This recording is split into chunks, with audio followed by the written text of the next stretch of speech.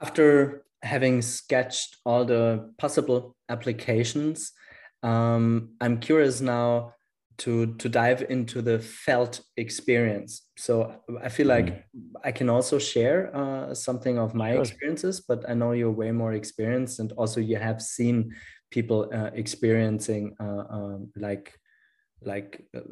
low to medium to high doses of Iboga. How about you start?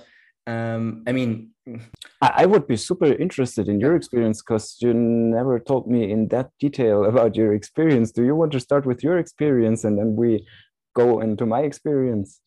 yeah, sure, we can do that. Cool. Um, so just as a frame of reference to those listening, because I did record a quite lengthy podcast in German only with Alexander Faube around that. Um, so I will try to make it brief, but it might take nevertheless like 3 to 5 minutes. So the frame of reference for me is that I did take Iboga twice during a shamanic training and after already having done some maybe 80 ayahuasca journeys, certainly a plethora of other psychedelic experiences from peyote, San Pedro, mushrooms to LSD. I think that was it. So I felt like really experienced. And the first time I took Iboga, it was almost like as if a room behind thoughts, emotions. So in Tibetan language, I would call it like the causal void opened. So almost like the room behind me perceiving reality, the causal void, which felt actually for me very comfortable. And it was almost like it was very clear and structured. And in the second encounter, which by the way, I took a very low dose because I had the feeling I don't need such a strong intervention. It was the end of the shamanic training. So we were taking this as capsules, but the full alkaloid spectrum, so the full plant, not synthesized. And I only did take 2 capsules. And some were taking 4, some were taking 6 or 8. So I was really on the lower ends of, let's say, the dosage. And what happened again was like kind of this like causal void opening and pulling me into it. It felt like falling into emptiness, void, space, nothingness. And then what happened, which for me was a tremendously freeing experience, the Eye of Horus was showing up. I never experienced this, but it seems to be a very archetypal, kind of this one Eye of Horus in front of me. And it was again like this guardian angel of physical mortality showing up in my life.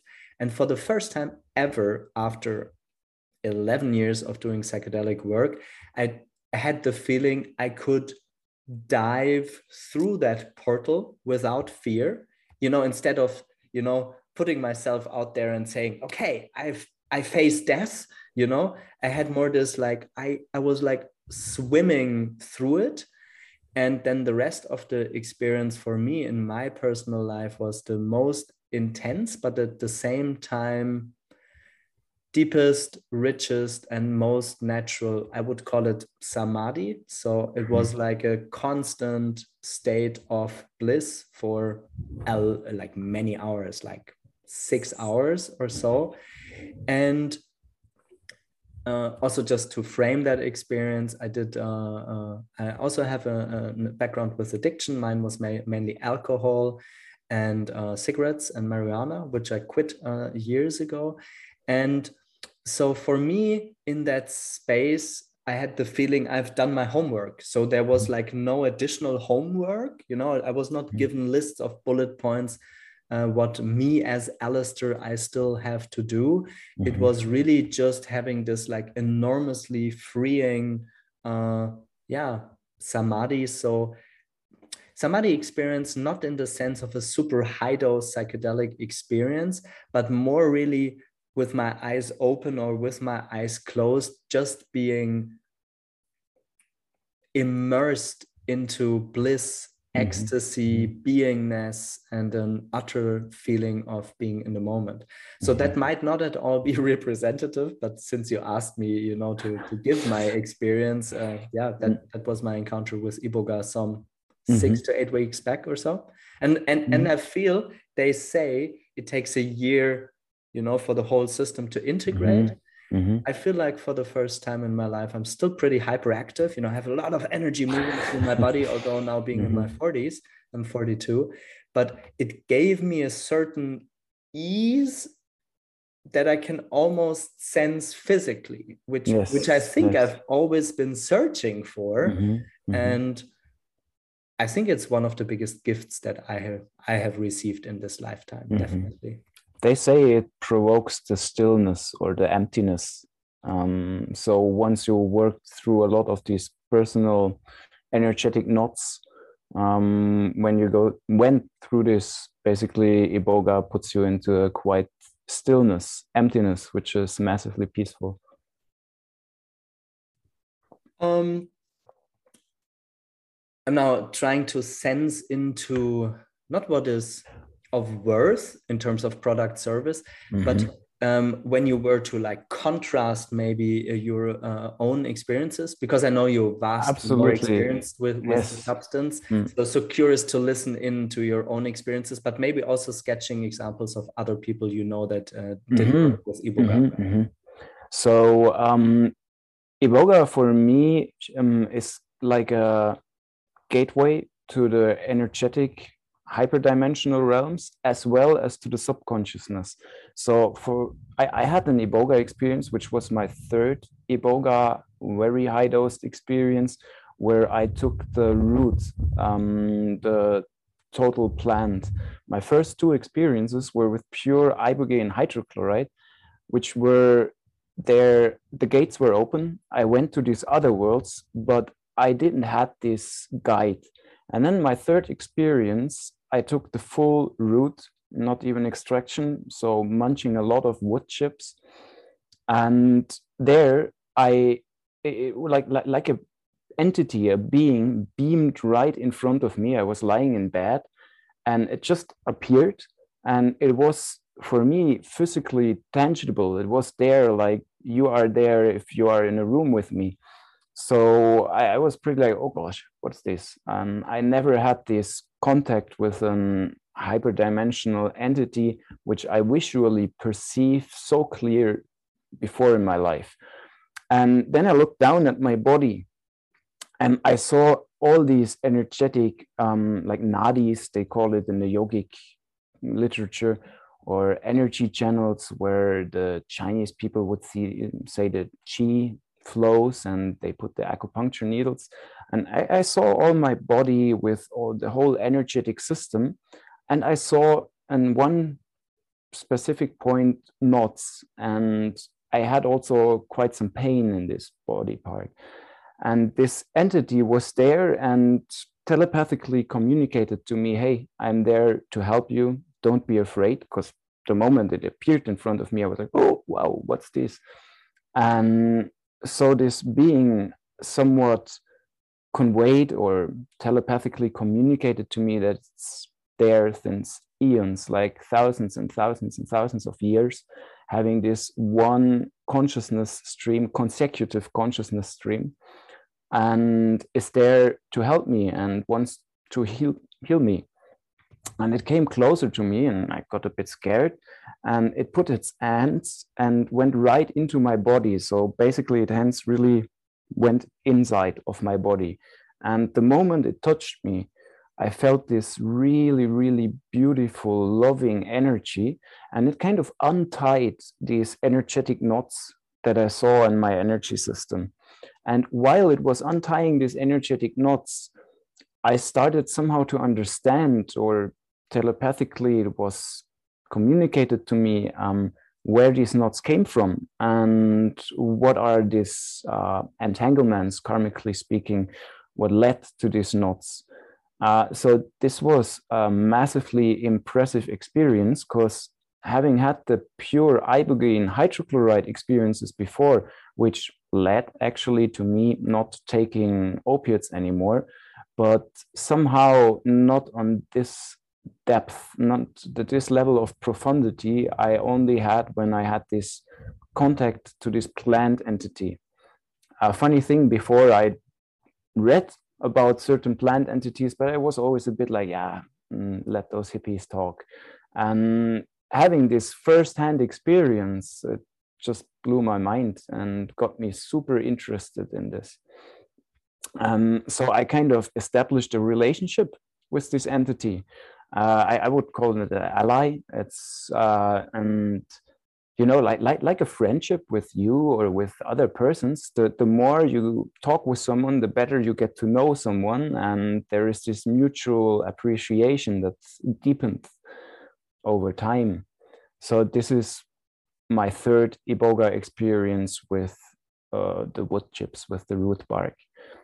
And you also ask for other experiences. So one experience now pops into my mind that was showing me very clearly how Iboga kind of x-rays your mind and takes all the garbage out that there is. So there was a medical doctor who wanted to work with Iboga and who wanted to experience it himself before.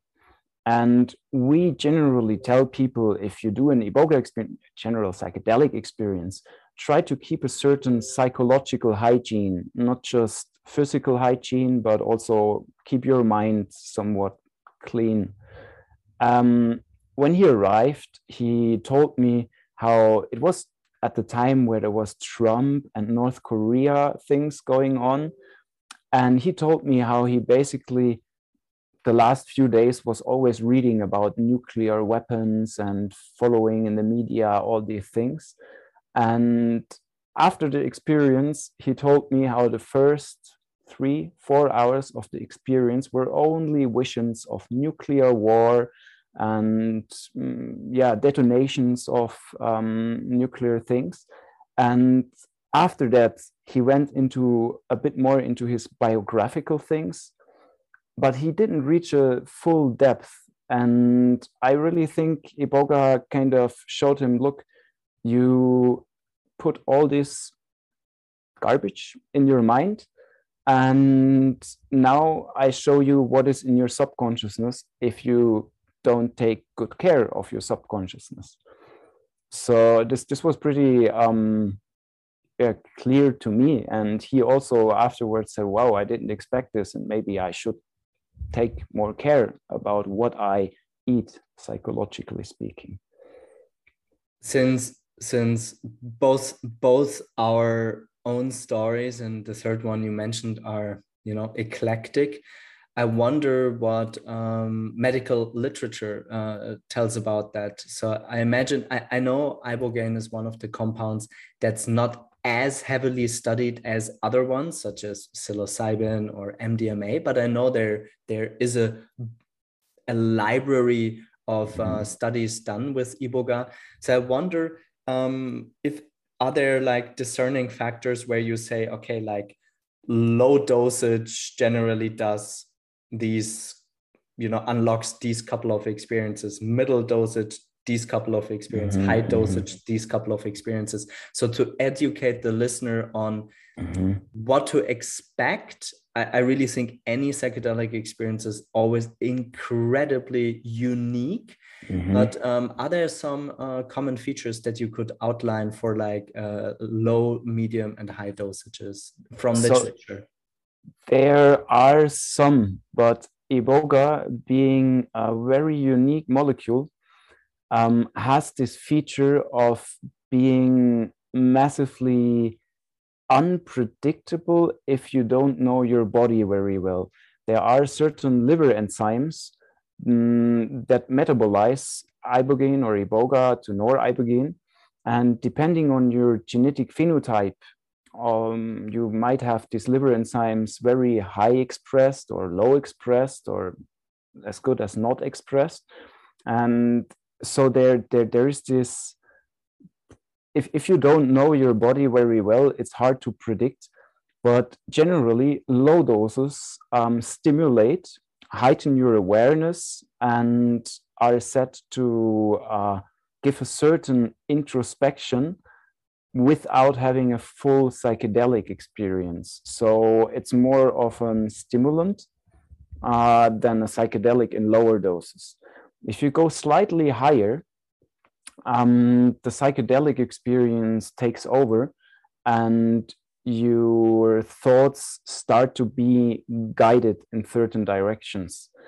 And if you go for a full experience, it can be a several day lasting near-death experience. So this near-death experience also in literature have a pretty broad variety, depending a lot on your psychological constitution, your personal history, also your worldview. But generally said, small doses or microdoses are easy for basically everyone to deal with, since it's making you a bit more awake. People feel more grounded. But the moment you get over a certain dose, the psychedelic realm opens up, and to predict from there on is pretty hard without doing a personal assessment. When you get to know a person and you talk with them, where they're from, what are the issues, and so on, you can somewhat give a direction or predict the direction. But just very generally speaking, from higher doses, it's not so easy to predict.